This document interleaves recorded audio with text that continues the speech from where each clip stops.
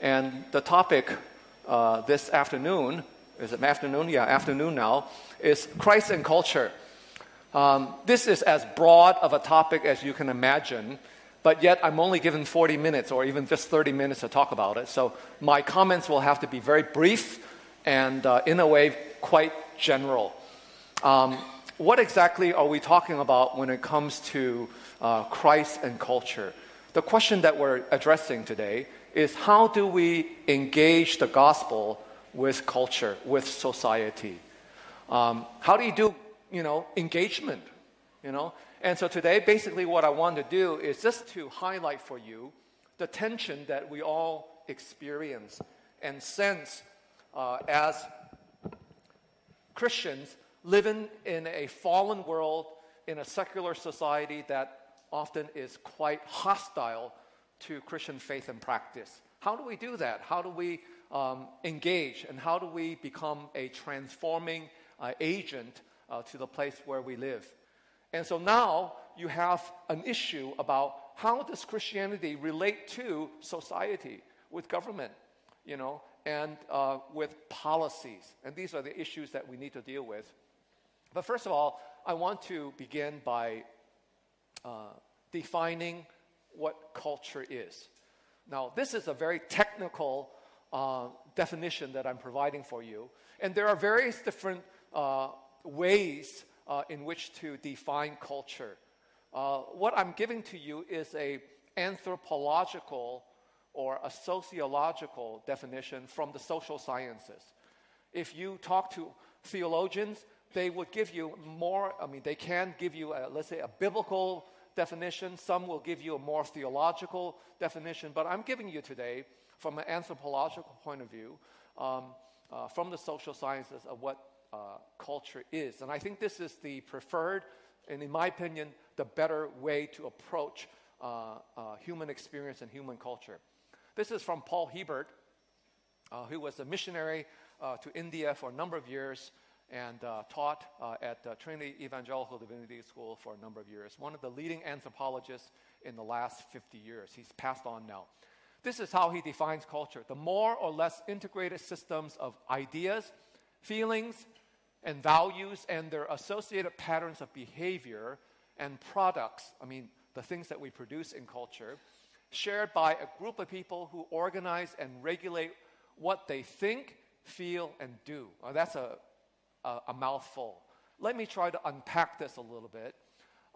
When you think about culture, we all live in culture. We're all part of culture. We produce culture. But when we talk about culture, it's almost as if we're talking about an iceberg. All right. Here is a picture of an iceberg. Normally, what you see in culture is what is above the water level. All right. How people behave, what people do, how they interact with one another.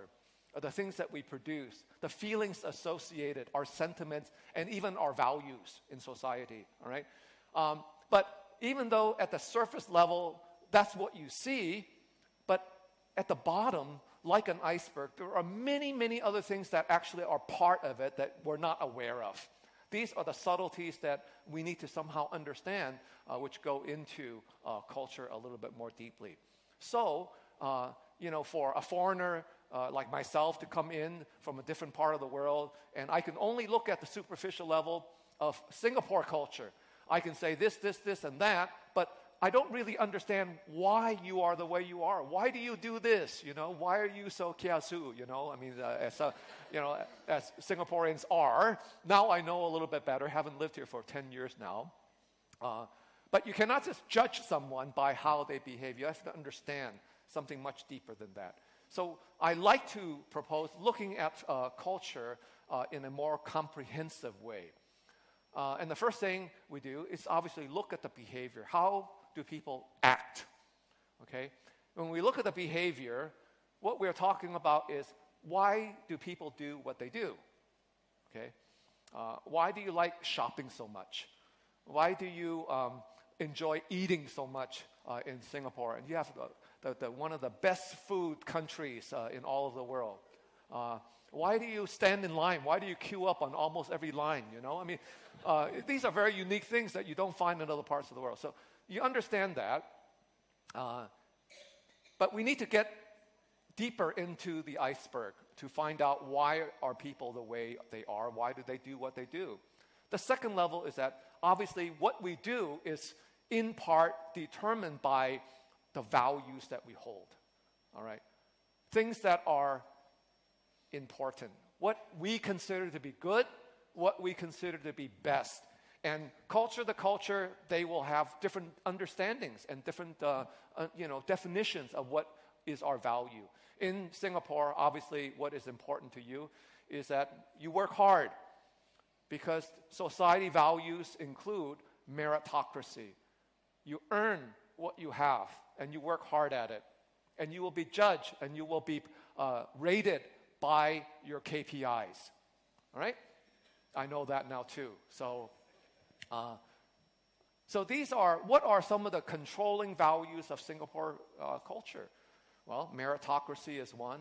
We live in a religious, diverse, and culturally pluralistic society. And one of the important values is to get along, harmony. All right? We need to be conciliatory. We need to learn to tolerate and promote unity. And so these are some things that you need to recognize. And then, but deep down, even beyond the values, there are certain belief systems that you may not even be aware of. Why do we consider meritocracy to be so important? What comes out of that? And so when we talk about our beliefs, what we are saying is what is really true. All right? And so if you read any anthropological work on Singapore culture and society, normally what people will say is that Singapore is actually what we really believe beyond our values is that we believe pragmatism to be important. That's really what is true. We're pragmatic. Don't tell me what the truth is unless you can prove that it works, And so you go a little bit deeper and you think in that way. But what is really controlling the behavior, the values, and our beliefs, our belief system, is our worldview. In other words, really at the very core of what we see as reality is when I talk about worldview, is what is real. All right? What is real? What is the ultimate reality that we see in our world, in our society in Singapore? So this is an anthropological way of looking at culture from social sciences, sociology, anthropology, because every culture will exhibit these layers of thinking and integrated system, all right? So with that in mind, when we say as Christians, we want to engage culture, engage the gospel, with culture. Take the gospel, engage the gospel with culture. We are talking about trying to transform society and culture on these various different levels. So in other words, we're not just trying to change a person's behavior. We're not just trying to change a person's values. We're not just trying to change someone's beliefs, religious beliefs. Ultimately, when you engage, and at the deepest level of engagement, what you want to do is to help others who are not Christians to buy in to a worldview, a new worldview, which is for us the biblical worldview. The Bible for us spells out what is ultimately real. We didn't come out of nothing. The world didn't just come about because of the Big Bang Theory, out of randomness. We believe from the biblical perspective that there is a creator. He created the heavens and the earth. He created, all of the universe. He created man and humans and the whole story of the Bible. So ultimately, what we want to share with people and what we want to endeavor to do as a church is to transform worldview. All right? But obviously, not everyone's going to agree with us. So how do you do this?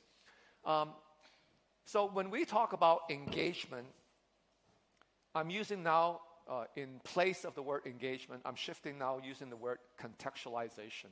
How do we engage? How do we engage the Bible with society and culture? Here's another good definition. There are many different definitions of this.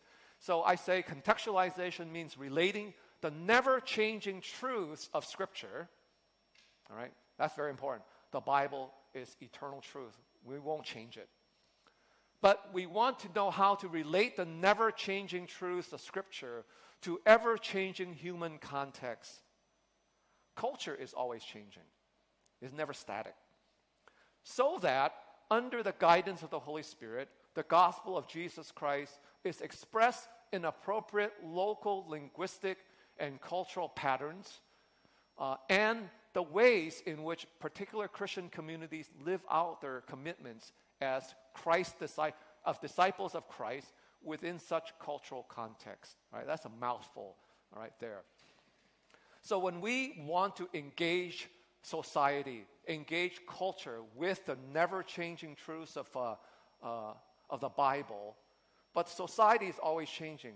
You know, how do we do this? Well, we want to somehow couch the biblical message in words, in linguistic words, in language, or in cultural forms that people can understand. Normal people, ordinary people will understand, and not use Christian jargon. All right, but in a way that they are able to relate to what you're saying. And we need to, as Christians, not only just proclaim, talk, but we have to live in a way that people can see that we are different, that we are in fact Christians. Both are important, all right? So, what I want to share with you today is that basically it's two passages from the Bible. One passage is from Jeremiah chapter 29. Here we have an example of the way in which the nation of Israel was put in Babylon, and they were exiled to Babylon because they had sinned, and God put them in a foreign land. You know, and this is what the text says here. This is what the Lord Almighty, the God of Israel, says to all of those I carried into exile from Jerusalem to Babylon. Build houses and settle down. Plant gardens and eat what they produce. Marry and have sons and daughters. Find wives for your sons and give your daughters in marriage so that they too may have sons and daughters. Increase in number there. Do not decrease. Also, seek the peace and prosperity of the city to which I have carried you into exile. All right?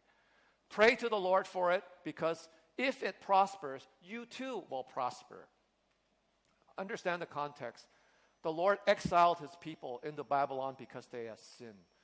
You know, and here is giving them the injunction, the command, for them to seek the shalom of Babylon. In the Hebrew text, seek the peace and prosperity is actually the word shalom.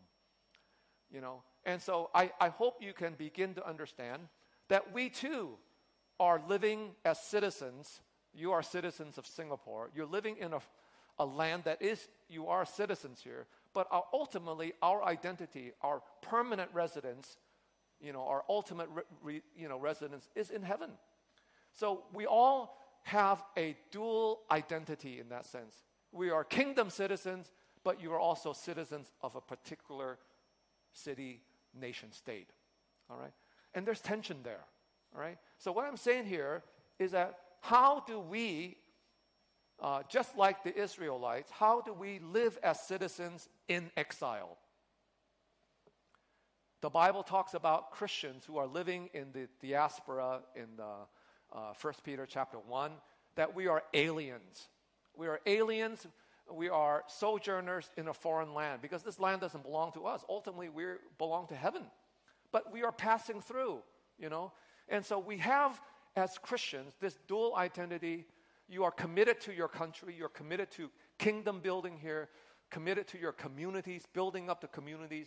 You're committed to seeking the shalom of your communities. But at the same time, your communities don't share your values exactly.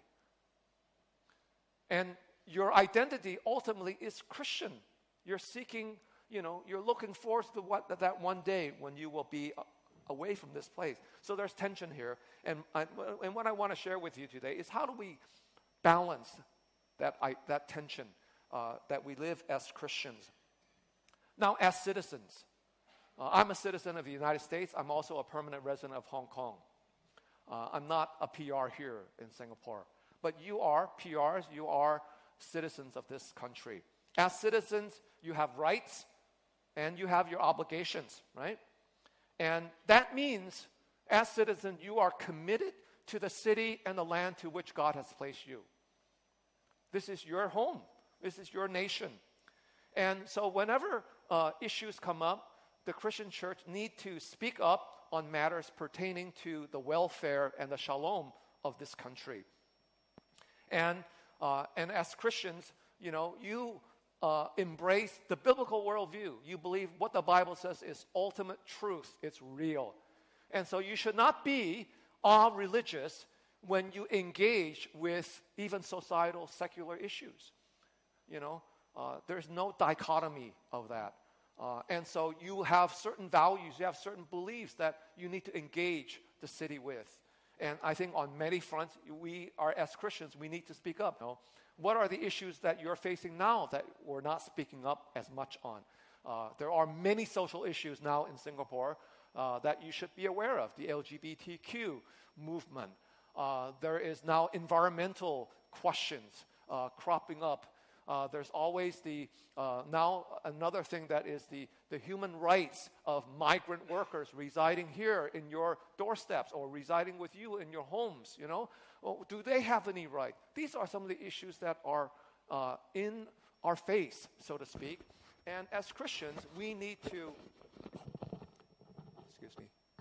as Christians, we need to engage them and come to some kind of a solution on how we can live that out.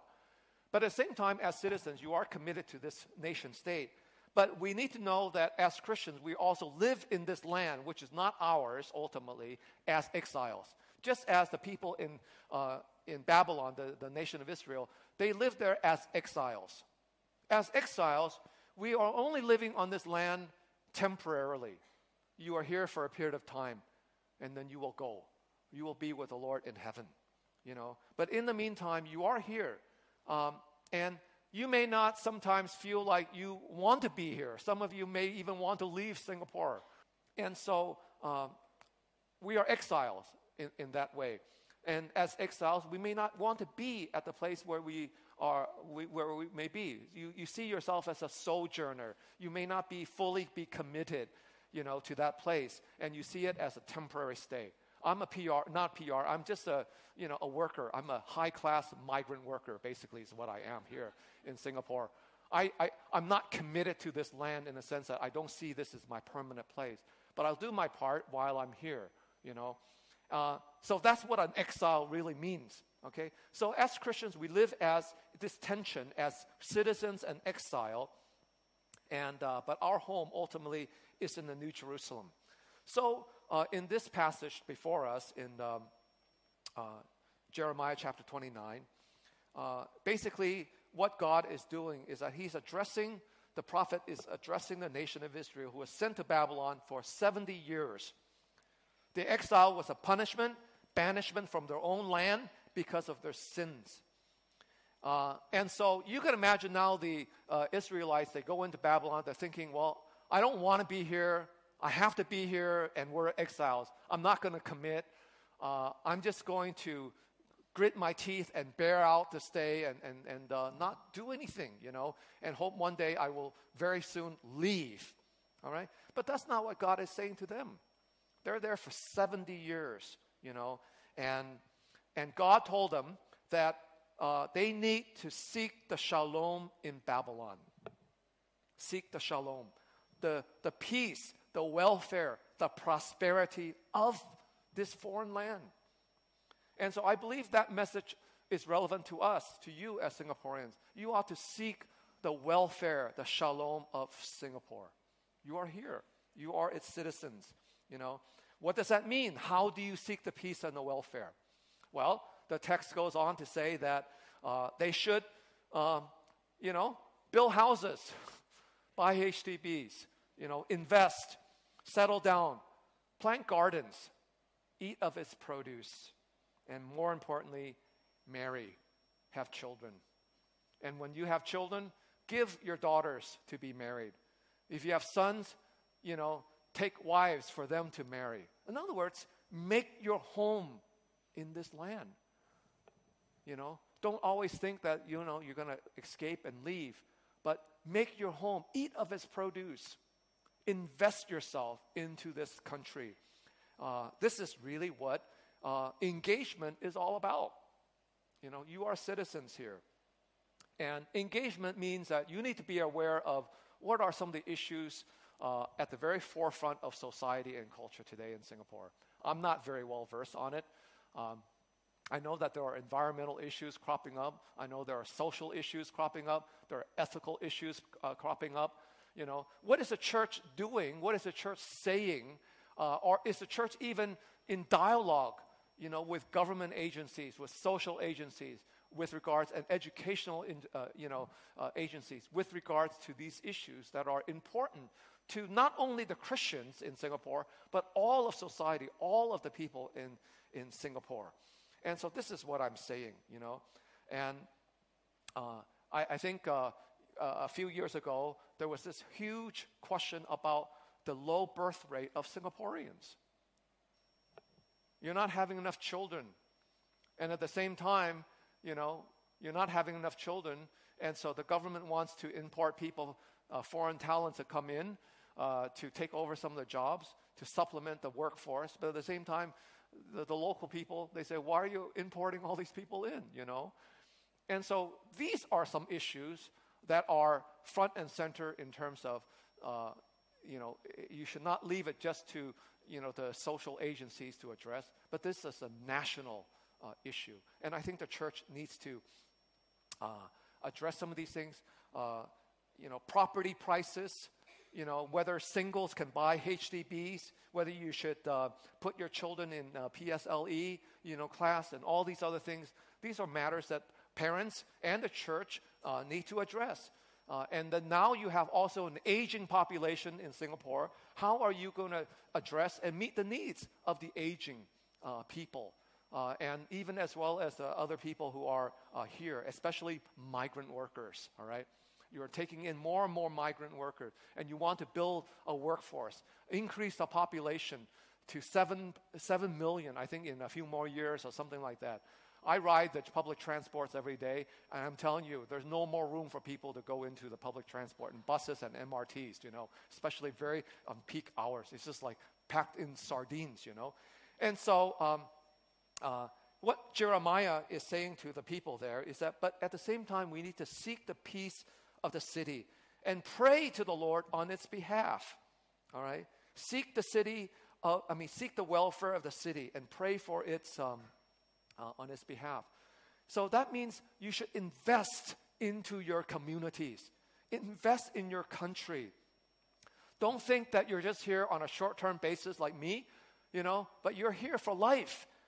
Enjoy, try to build society, build a prosperous society so that you can enjoy the produce. You can enjoy living in Singapore, that this is a flourishing society. This is a mandate not only for normal, ordinary human beings, but Christians as well, And so this is what I think the text is saying here, all right? So let me go on to another text. This is from 1 Peter chapter 2. As we go to this text in 1 Peter chapter 2, what we see here is in the very first chapter of Peter, chapter 1, verse 1. It says, Peter, an apostle of Jesus Christ. He's speaking to Christians, Jews, who have been dispersed due to persecution through the diaspora. In other words, they have been scattered all over Asia Minor. Just as many of us here are Chinese, but we don't belong to the land of China. We've been scattered, in terms of the diaspora is concerned, right? It says, Peter, an apostle of Jesus Christ, to those who reside as aliens, okay? As aliens, scattered throughout Pontus, Galatia, Cappadocia, Asia, Bithynia, who are chosen according to the foreknowledge of God the Father, right?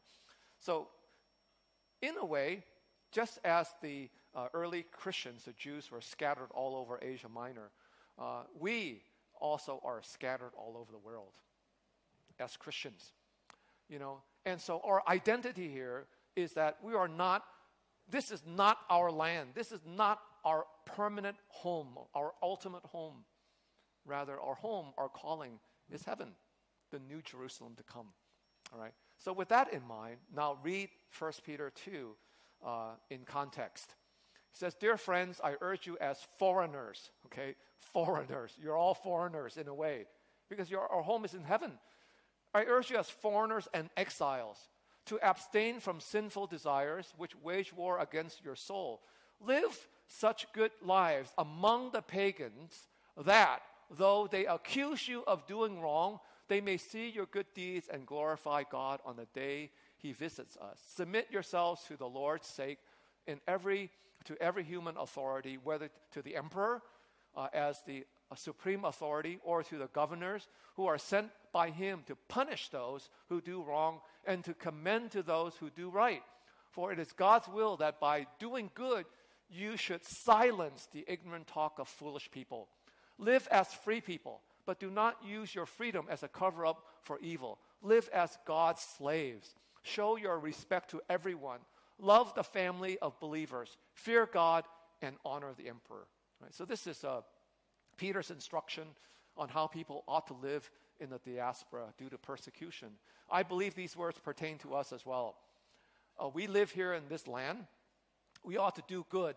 We need to behave properly, in order to show others that we are indeed different. We have been transformed by the Spirit of God. We have a new identity.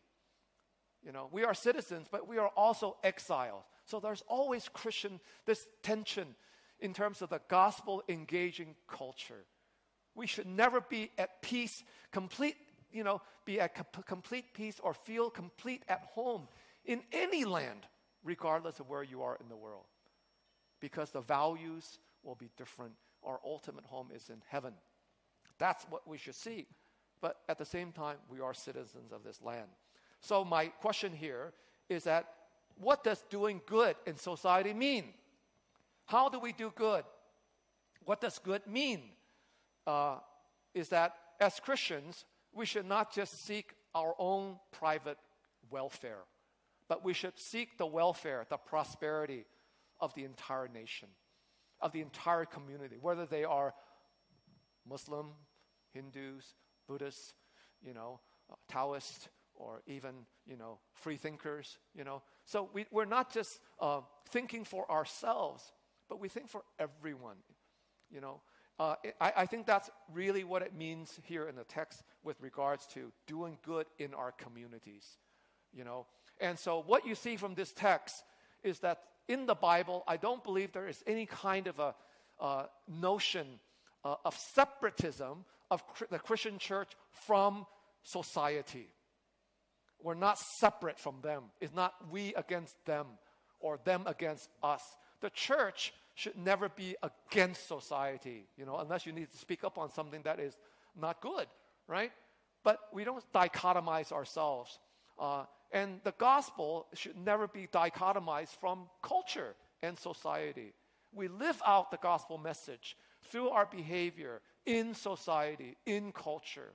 And you cannot divorce yourself. So this idea of separatism, whereby, in the United States in the 1930s, there was this so-called fundamentalist, modernist movement, whereby because of the so-called heresies that went on in the major denominations, all the Christians wanted to leave the denomination, and they produced for themselves their own Bible schools, their own universities, their own publishing houses, and they basically withdrew from society in total.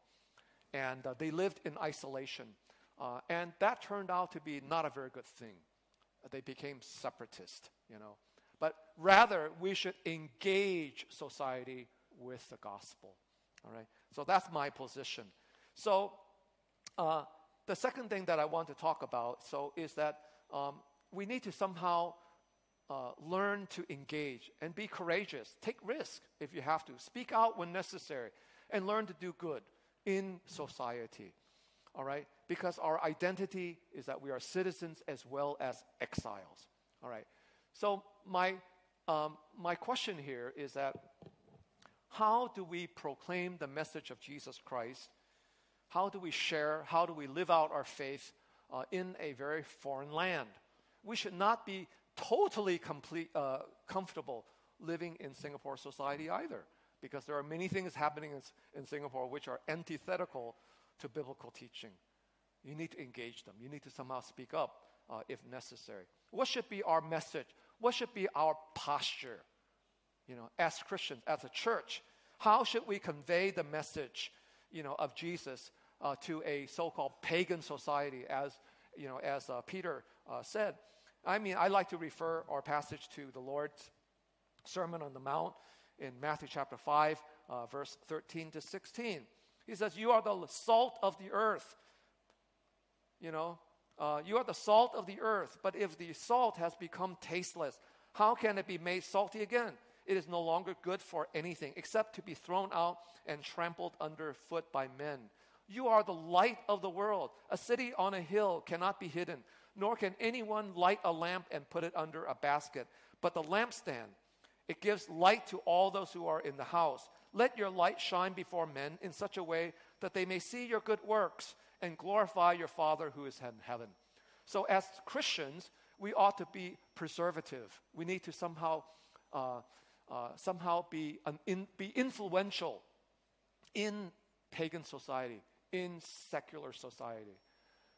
That's what salt means, is to be influential, to be a preservative. But at the same time, we need to be light. That means we need to speak the truth as well, but in a dignified and in an appropriate way.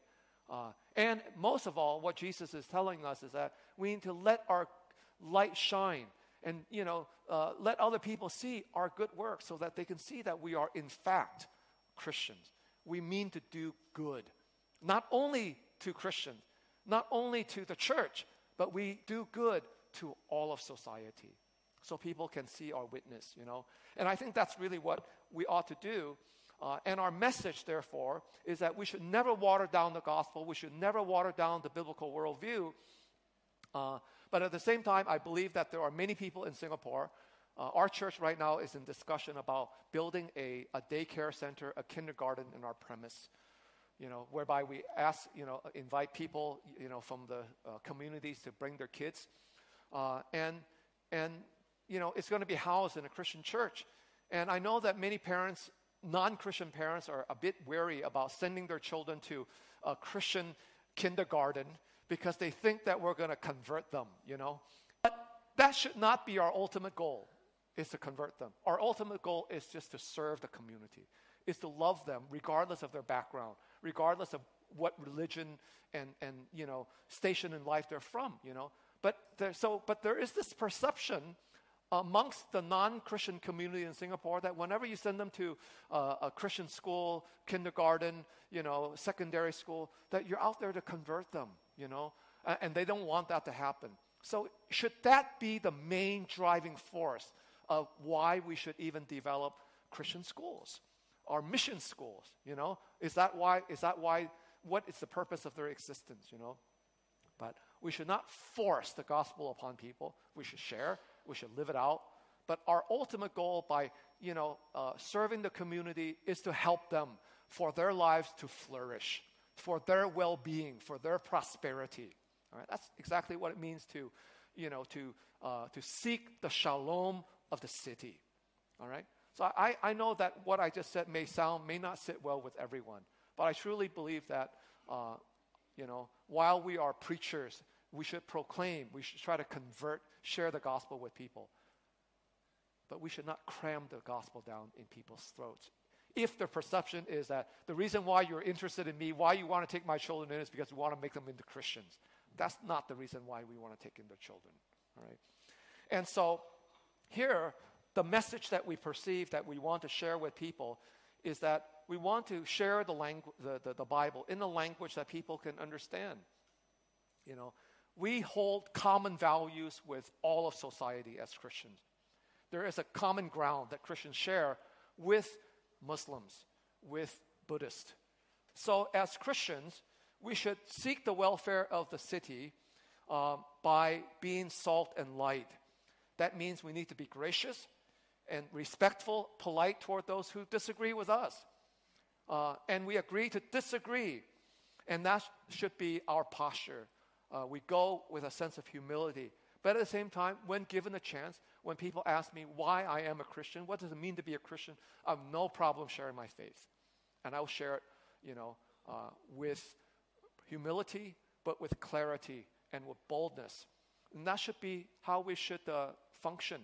So I believe that whether you are from QBC or ORPC and any church in the city of Singapore, our commitment is not only to the congregation, to the Christian community, but we need to build society. We need to seek the welfare, the shalom of the city.